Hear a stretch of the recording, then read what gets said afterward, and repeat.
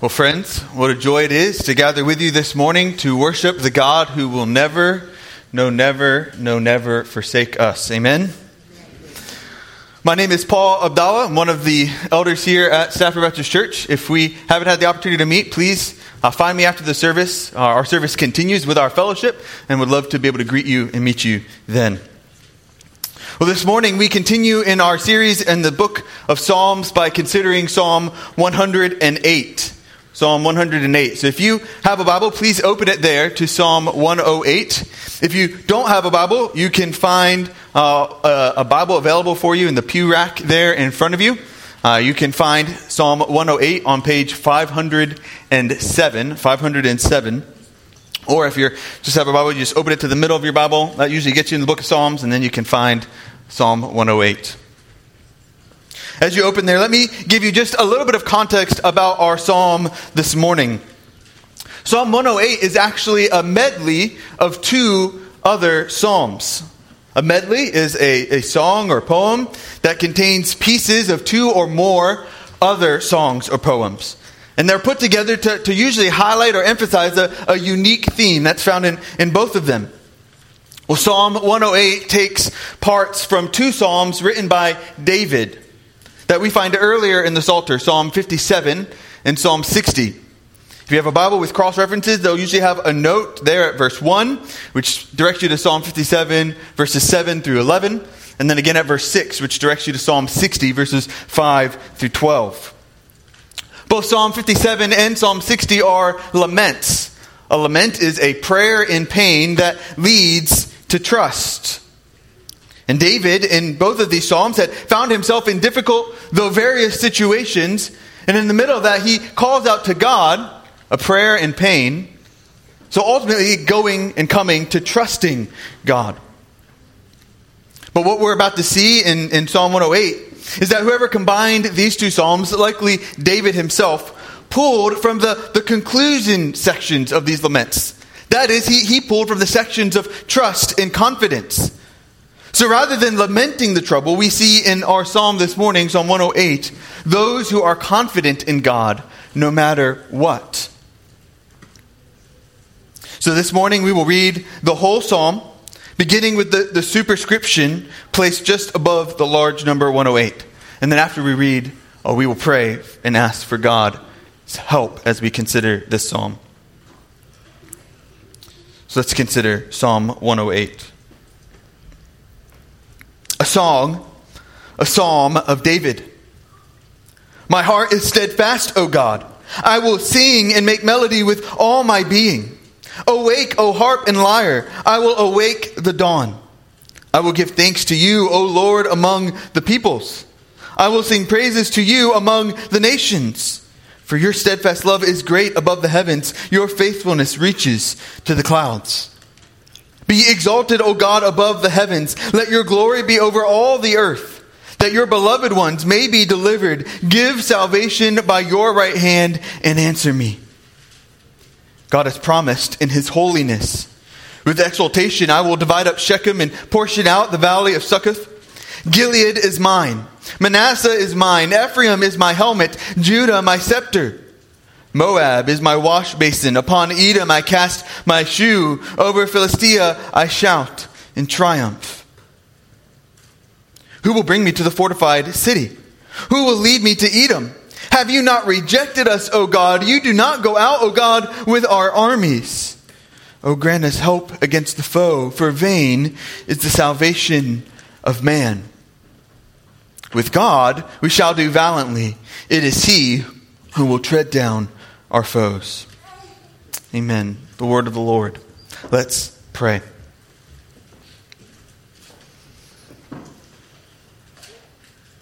Father, we know this morning that there is no firmer foundation for us to stand upon than your word.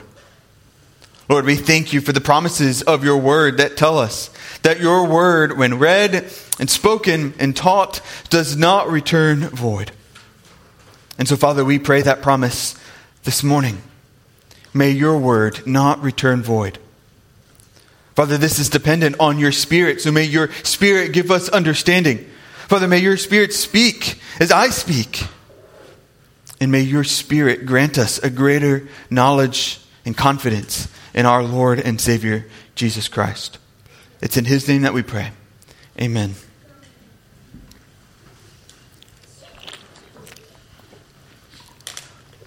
A misplaced confidence can be a dangerous thing.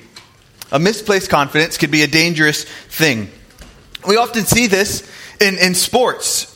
You'll find there often athletes making guarantees about victory, confident in their ability and their desires, but unable to fulfill those guarantees. A great example of this is from the 2003 NFL playoff game between the Seattle Seahawks and Green Bay Packers. At this point in time, the Seahawks were an up-and-coming team, and while Green Bay was with the has-beens, quarterback you might know, Brett Favre.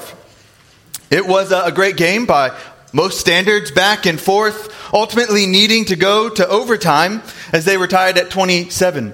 And then at that point, overtime in the NFL was sudden death. You score, you win. You don't score, you lose. And so before the overtime, the ref has the captains of each team come out. He explains the rules, flips a coin to decide who will get the ball first. Seattle wins the coin toss, and their quarterback, Matt Hasselbeck, at that moment proclaims, "We want the ball, and we're gonna score." A guarantee of a great guarantee, fully confident in his deep desire and ability to win the game. Well, you may know how this game ended, but alas, the Seahawks did not score. In fact, not only did the Seahawks not score, but the all-confident, guaranteed quarterback threw an interception that was returned for a touchdown. How ironic that the quarterback who placed confidence in himself ended up being the very reason they lost. A misplaced confidence can be a dangerous thing. This is true not only in sports, but in all of life. And as we come to Psalm 108, what we find is the psalmist David and the Israelites, including those who are returning from exile, are making a guarantee. Look again at verse 13. With God we shall do valiantly. It is He who will tread down our foes. It's a much more significant guarantee than we find in Matt Hasselbeck. We're going to score. But it is a guarantee nonetheless. But this guarantee is not confidence misplaced in their desires. No, their confidence is placed in God and His promise and presence. And that is our big idea this morning. Our boiled down summary of our psalm is this: be confident in God, whose promise and presence ensures our victory. Be confident in God, whose promise and presence ensures our victory. It seems that though the song was written by David and maybe even composed by David during his lifetime, it was refound again as the Israelites were returning from exile. And it was sung by them as those who were delivered from exile, but not yet reclaiming their land. And like the Israelites, we too find ourselves, friends, as exiles on our journey home. Yet facing very real foes like Satan and sin and death. And we may wonder, will we make it? We've been delivered, yes, praise God for Jesus. But will we make it to that final conquest? Will we gain what God has promised? And the encouragement of Psalm 108 is that not only are we delivered, but all of God's enemies will be defeated. Final victory is His. The conquest is His. He has promised and He will be with us. And if He is for us, who can stand against? And so this morning, brothers and sisters, be confident in God, whose promise and presence ensures our victory. Well, what does it look like for us to be confident in God? Well, I think we see three ways here in Psalm 108. And those three ways will serve as our outline. Confidence in God is reflected as we proclaim God's praises. As we proclaim God's praises there in verses 1 through 4. But confidence in God is also seen as we pray God's promises. In verses 5 through 9, pray God's promises. And finally, we see confidence in God as we presume or trust God's presence. Presume God's presence. So those three ways will serve as our outline. Proclaim God's praises, pray God's promises, and presume God's presence. Proclaim, pray, presume. Let's begin with our first point. Proclaim God's promises. Proclaim God's promises. So the superscription there, right above the large number 108, tells us who wrote this psalm. It is a song, a psalm of David.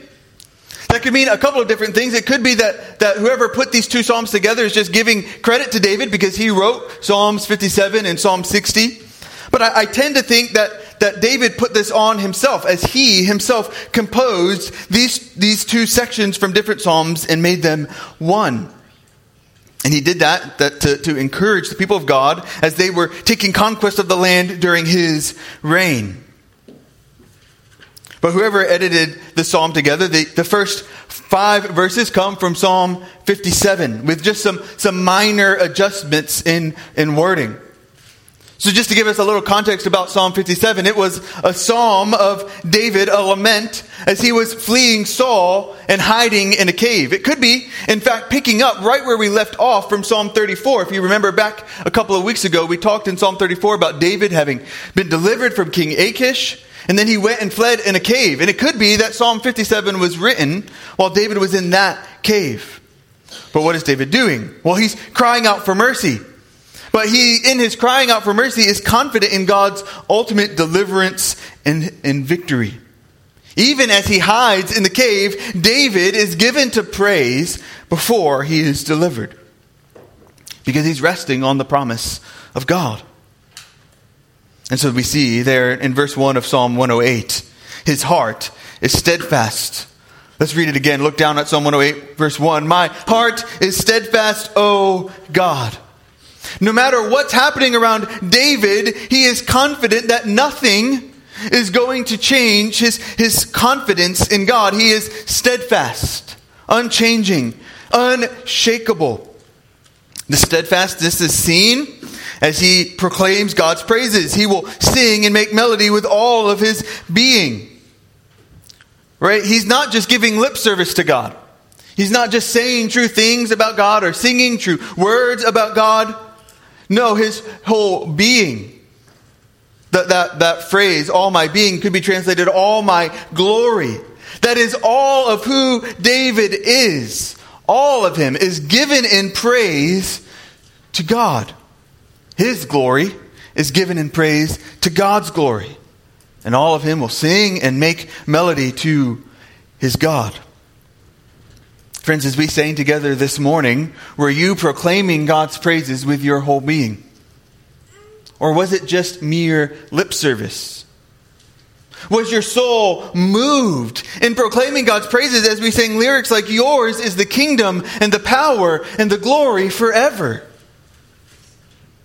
David's soul is moved. His very being, all of who he is, must sing and make melody to God. But his soul, his being is so moved that he can't even wait until the morning. No, he must awaken the instruments and awake the dawn. That's what we see in verse 2. Awake, O harp and lyre, I will awake the dawn. It's as if he's a child on Christmas morning running to wake his parents. David must awaken the dawn. He will sing before the sun rises, and as the sun rises, he will continue in his singing. David, filled with confidence and joy, will awaken the dawn with his singing. So his singing is with his whole being. It's uncontained by morning or evening. And it's before all the nations. Look at verse 3. I will give thanks to you, O Lord, among the peoples. I will sing praises to you among the nations. David's singing cannot be contained, but the God of all nations will be praised before the nations. God's glory is far too great, friends, to be kept to just one group of people or one nation. It's why we prayed this morning for the nation of Iran. We long to see every nation hear of God's greatness. And so David's proclamation of his praise will extend far beyond his own nation, but to all the nations. filled with gratitude, right? I will give thanks at God's work. He's overwhelmed at God's character, giving praise. The nations, those around us who are not in Christ, should see us give praise to God. God's glory is too great, friends. Do others see you give praise to God? Do others know of your joy and gratitude for Christ? Those who are not a part of the people of God should know of His great and glorious promises and character. It's why we gather publicly here on Sunday mornings and invite those who are not Christians to come and join us, because our praise of God is not solely private. It is public. And what's the cause of this kind of praise? A praise that is with our whole being, unable to be contained by time of day or by group of people. Well, the cause of it is what we see in verse 4, the unchanging, never-ending love of God. Look at verse 4. For, that's the key word, because for your steadfast love is great above the heavens, and your faithfulness reaches to the clouds. David must declare and proclaim God's praises to all the nations. Why? Because the steadfast love of the God is uncontainable. It extends. It's above the heavens. It cannot be contained. The cave that David was in when he penned this psalm could not keep God's love or faithfulness. He was sure that God would deliver him. David knew the greatness of God's character. He had seen it, and so he will declare God's praise. But Psalm 108 is not just about David. No, I think we find its placement in the Psalter here in Book 5, right after Psalm 107, to reveal that those who were returning from exile, they too understood this. They too understood that their praise should extend to the nations because God's steadfast love is great. They were confident in the character of God and the promises that were rooted in that character.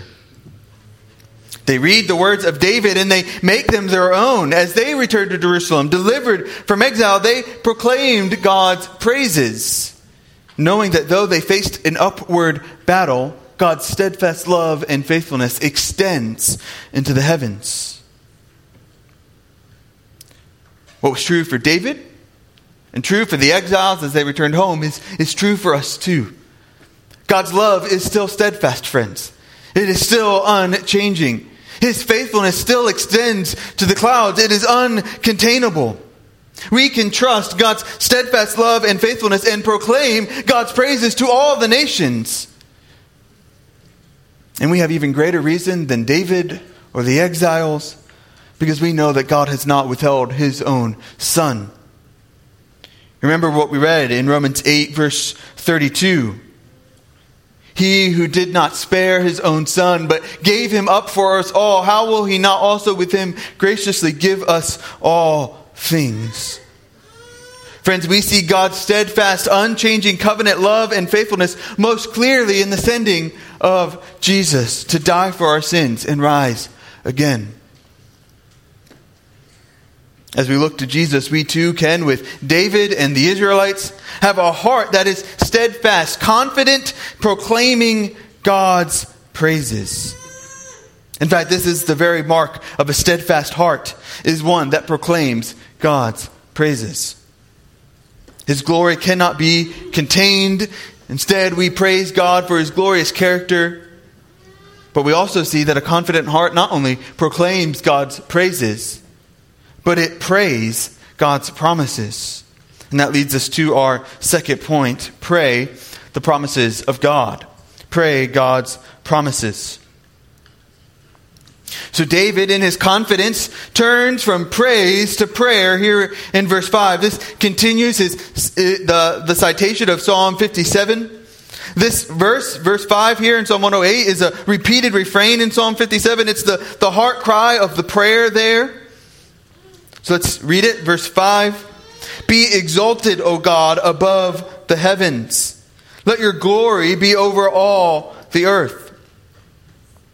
David has declared God's steadfast love is great above the heavens. His faithfulness reaches to the clouds. And so now he's just praying that which he already knows to be true. Exalt yourself, O God.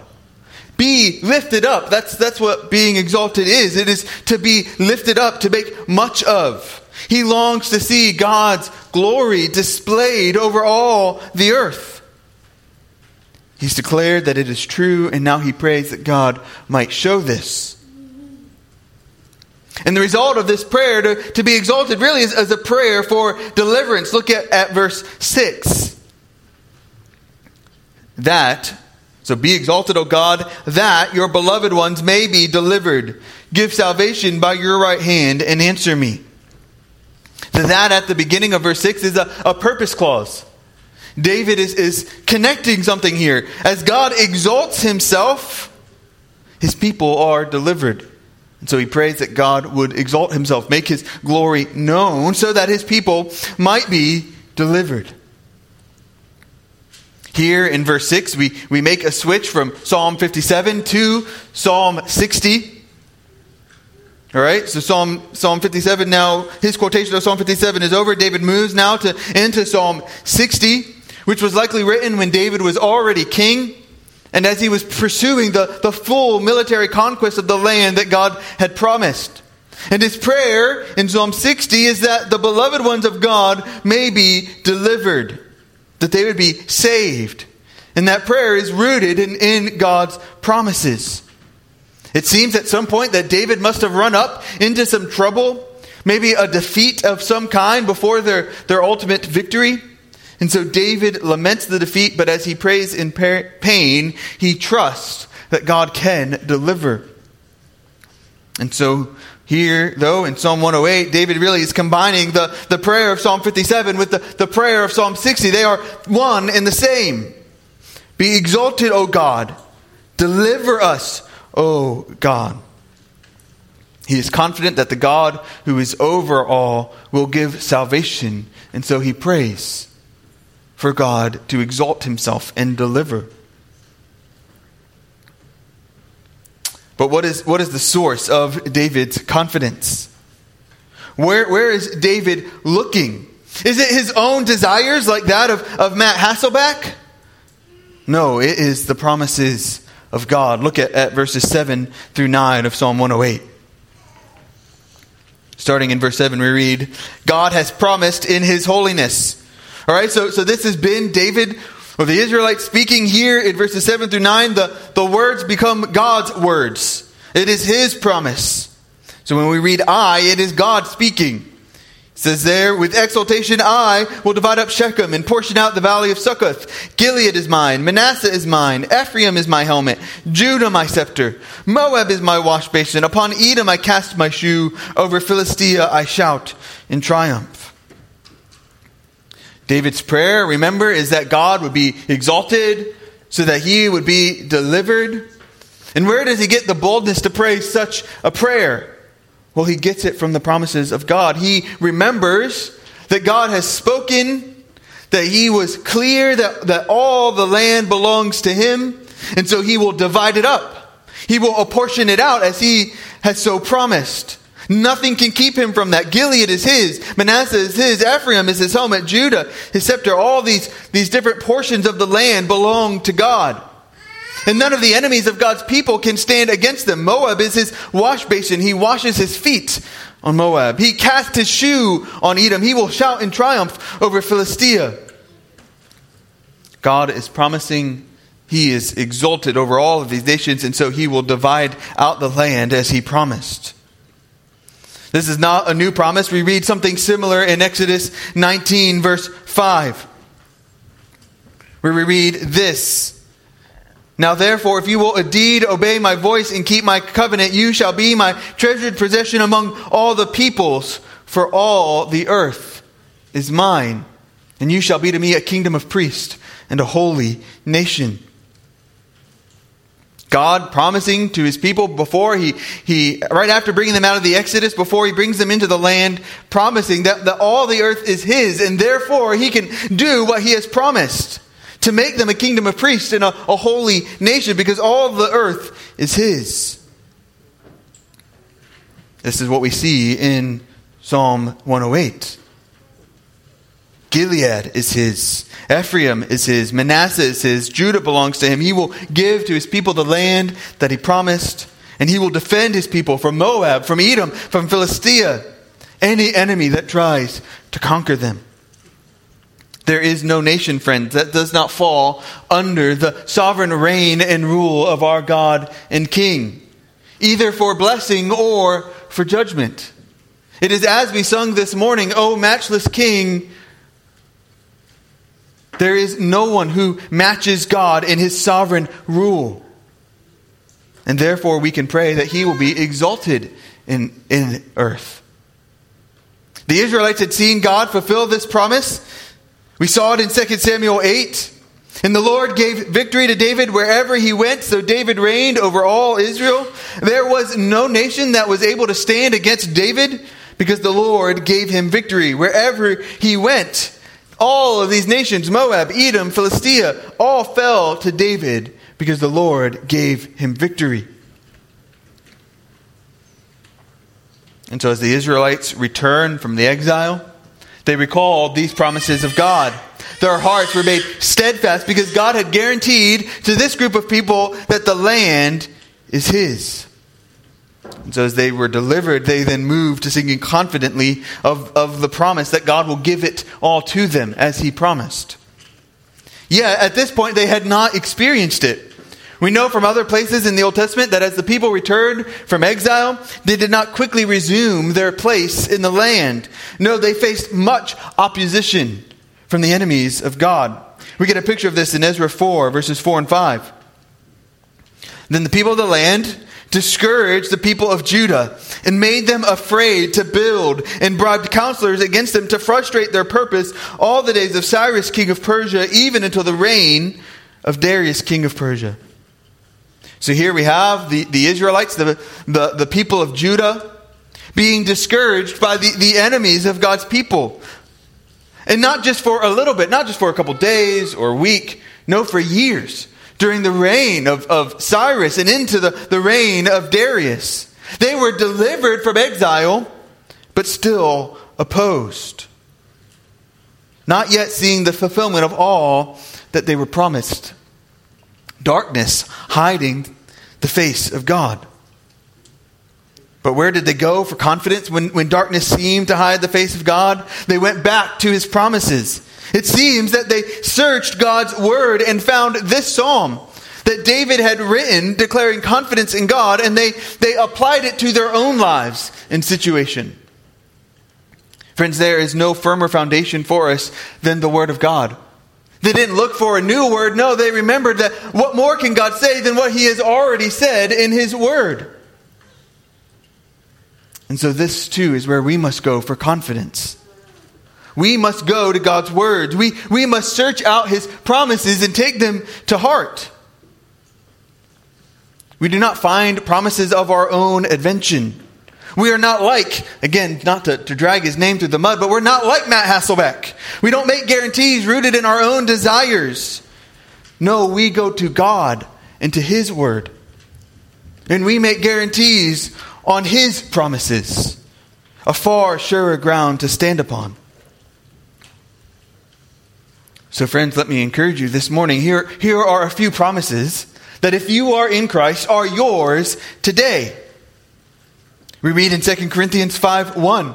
For we know that if the tent that is our earthly home is destroyed, we have a building from God, a house not made with hands, eternal in the heavens. Paul writing says, we know, we have a firm promise that no matter what happens to our earthly bodies, we have a heavenly body awaiting us. Or you can consider the promise of Philippians 1 verse 6. And I am sure of this, that he who began a good work in you will bring it to completion at the day of Jesus Christ. Did you hear that? He will bring it to completion. Paul was sure of this. This is God's word to us. He will bring that which he begun to completion. We can consider the promise of Revelation 21 verse 4, which I think is the ultimate fulfillment of the promise we find here in Psalm 108. that He, God, will wipe away every tear from the eyes of His people, and death shall be no more. Neither shall there be mourning, nor crying, nor pain anymore, for the former things have passed away. He will, not He may. If He gets to it, if he is able to have the victory, no, He will do this. Or it might be a promise that you need to hear is from Romans 8:28, one we read earlier. And we know that for those who love God, all things work together for good, for those who are called according to His purpose. We know that all things will work together. But brothers and sisters, there are so many more promises. Promises that you can rest with confidence in, including the promise of our text this morning, Psalm 108, that all dominion belongs to God, and He will conquer all of His enemies. And so as the Israelites returned from exile, they rested in God's word. And we too, friends, ought to rest in the promises of God, because God has sent Jesus. And in 2 Corinthians 1:20 we read, "For all the promises of God find their yes in Him," that is, in Christ. It is as we trust Jesus that we can have the assurance that all the promises of God will come to be. We need not wonder. No, we can be confident that all the promises of God find their yes in Christ. He who did not remain dead but rose again is the assurance that we need, that all the promises that we considered and promises that we are filled in God's word will come to be. But as we rest in God's promises, friends, we also pray God's promises, right? That is what we see David doing. In fact, it is the ultimate display of rest and confidence in God's promises, is that we turn and pray them. We make it our prayer what God has said. This is what David and the Israelites did in Psalm 108, right? God had promised that He would exalt Himself, that He would apportion out as He had promised, because all belongs to Him. And so they pray, God, exalt yourself. Do what you have promised. This is what prayer is. Prayer is calling on God to do what He has promised to do. So friends, what did you pray for this week? How have your prayers been influenced by the promises of God? If you're struggling with confidence, let me encourage you this week to pick a prayer or pick a promise that you can pray to God throughout the week. Maybe if you're fighting a particular sin, give yourself to praying Philippians 1:6. You can pray like this: Father, you have promised that you will bring the good work you started to completion. So bring it to completion. Or if you're suffering, give yourself to praying Romans 8:28. Father, you have promised all things will work together for good for those who are in Christ. I can't see it, but I pray that you will make it work together for good. Friends, pick a promise that you can pray to God and pray it this week. Pray it again and again. Set reminders on your phone to pray it every hour, to hold fast to these good promises and rest with confidence in the God who makes them. I might encourage you, if you come to small groups tonight, come with a promise that you're going to be praying this week. And ask others to join you in praying for that promise.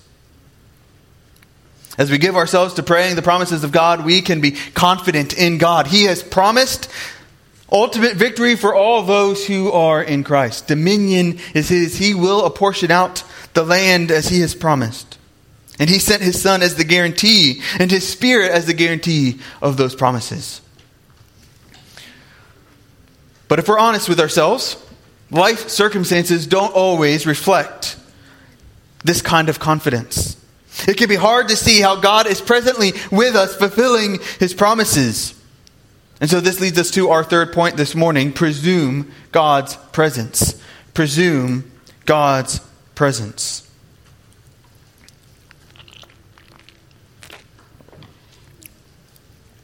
The promise that God had made to the Israelites was a promise of conquest. He had done it once in David, and here they are returning from the exile, holding fast to this promise that they will have the land, that God will tread down their foes. And yet it didn't seem like that promise would come true. Look at the questions of verses 10 and 11. Who will bring me to the fortified city? Who will lead me to Edom? Have you not rejected us, O God? 3 questions. No longer God speaking here, now the people responding to this promise. God has promised that he will conquer his enemies, give out the land, but it doesn't seem like it. They knew the promises, but from their perspective, they felt rejected and ill-equipped to accomplish the victory. You do not go out, O God, with our armies. They knew the only one who could accomplish this victory was God. It was to him that all nations belong, and so if they were to have success, much like David, it would have to be from the Lord. And so they pray in verse 12. Look at verse 12. Oh, grant us help against the foe, for vain is the salvation of man. They could not save themselves from their foes. The salvation of man, that is, trusting in themselves, salvation brought by their own hand or the hands of their friends, is vain. It's useless. It's worthless. I wonder, friends, do you know the vanity of trusting in yourself? Have you experienced what they cry out here, for vain is the salvation of man? Maybe you tried to pull yourself up from your bootstraps, but again and again you found yourself falling. Well, friends, this message of trusting in ourselves is pervasive in our culture. It's the message that all we need to do is look inward. Look within for all that we need. This message is so well captured in the song Bet on It from the classic movie High School Musical 2. If you know anything about me, you know I loved High School Musicals, the High School Musical series. Here, Zac Efron's character is at a turning point in the movie. His life feels like it's falling apart. And so this song becomes his theme of turning around. Listen to some of these lyrics. I'll try not to sing it. Everybody's always talking at me. Everybody's trying to get in my head. I want to listen to my own heart talking. I need to count on myself instead. He continues later on in the song. The answers are all inside of me. All I got to do is believe. This, brothers and sisters, is the epitome of the secular creed. Everything you need is within you. All you got to do is believe and bet on yourself. Don't listen to what others have said or are saying about you. All you need is yourself. But Psalm 108 teaches the exact opposite. Relying on yourself will lead to emptiness. It is pure vanity. It is the vanity of vanities. Certain defeat is promised for those who rely on themselves.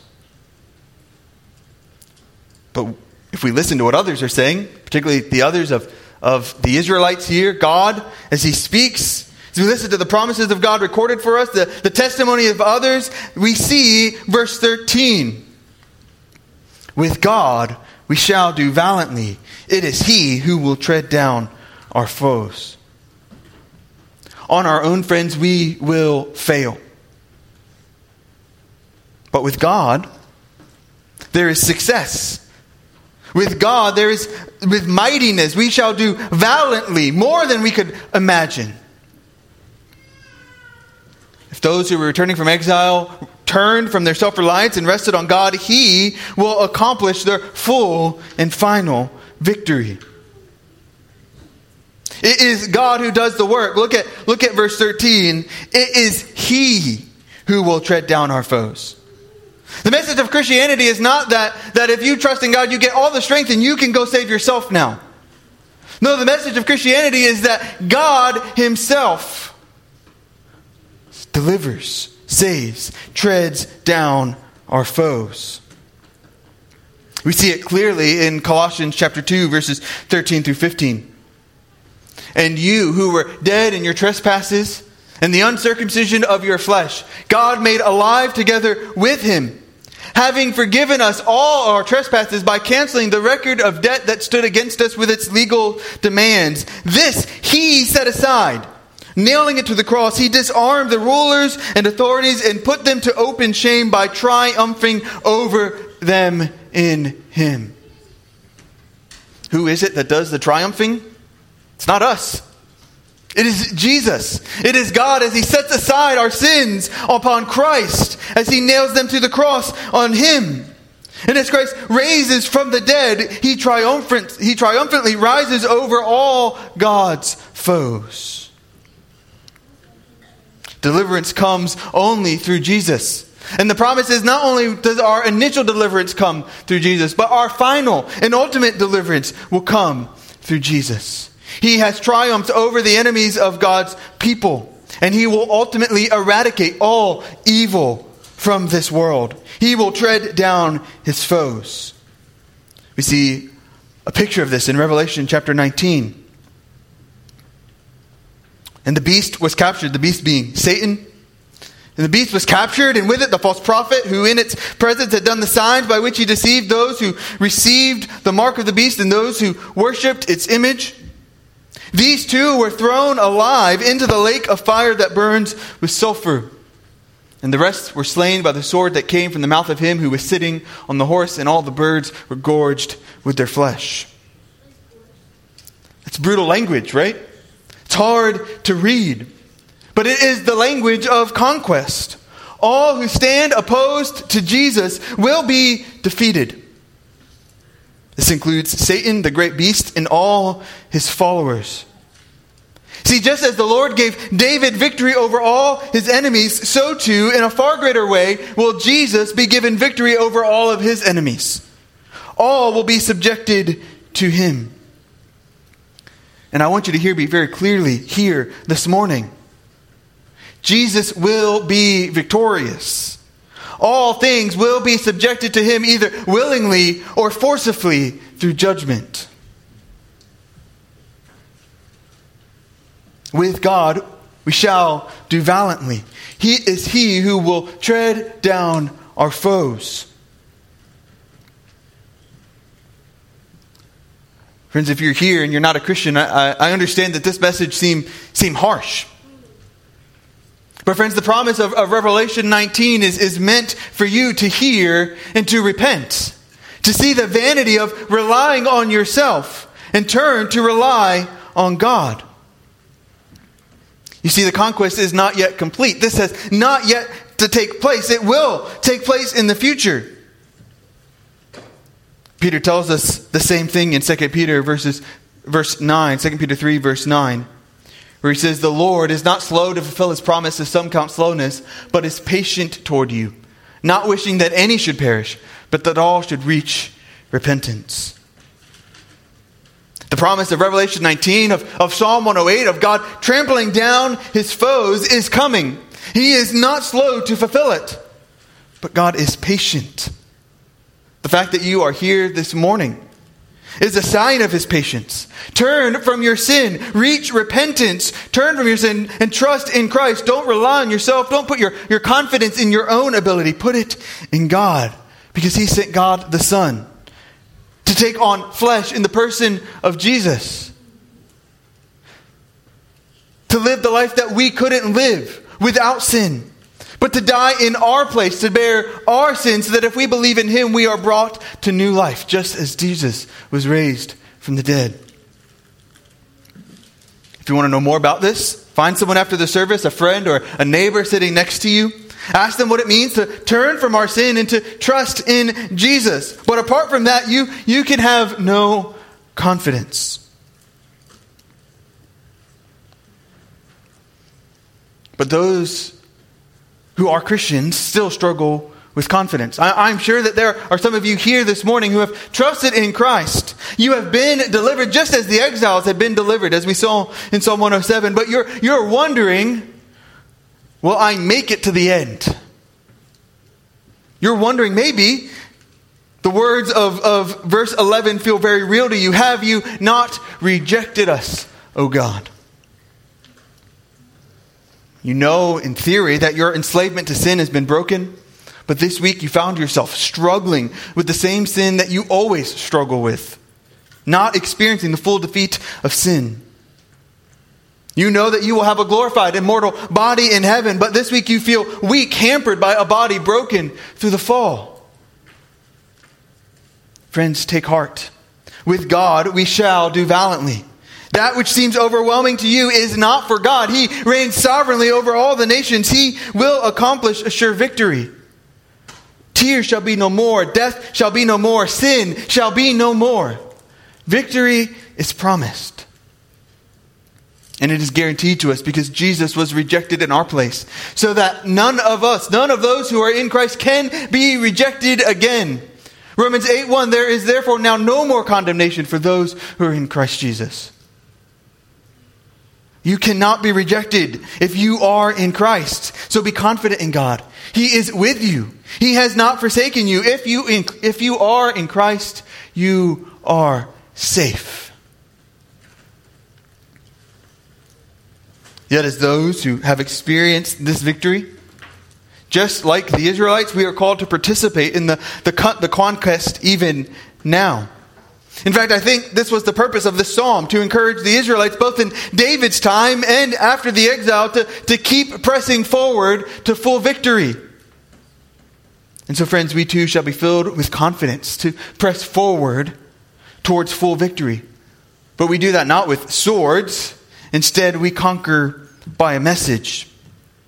Consider what our Savior and Lord says in Matthew chapter 28.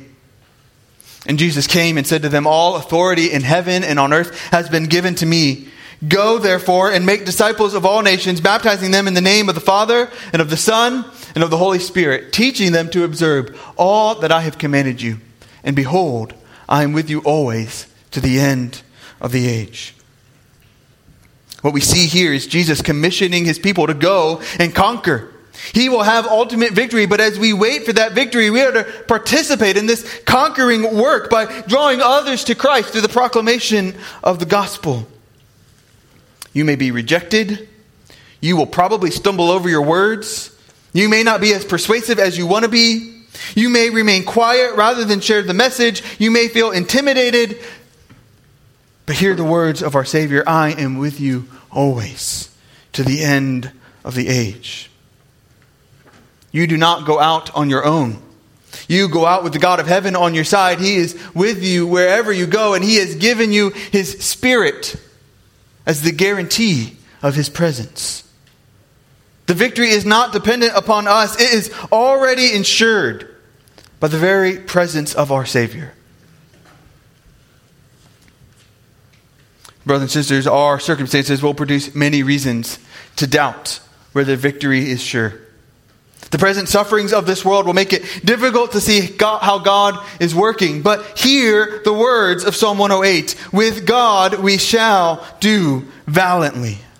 It is He who will tread down our foes. The victory is not dependent on you. It is fully dependent on God. And He has already guaranteed our victory in the death and resurrection of Jesus Christ.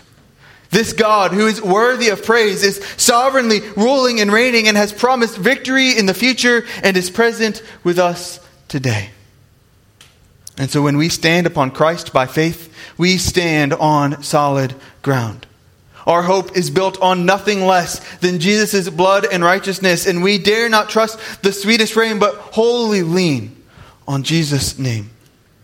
Be confident in God, whose promise and presence ensures our victory. Let's pray.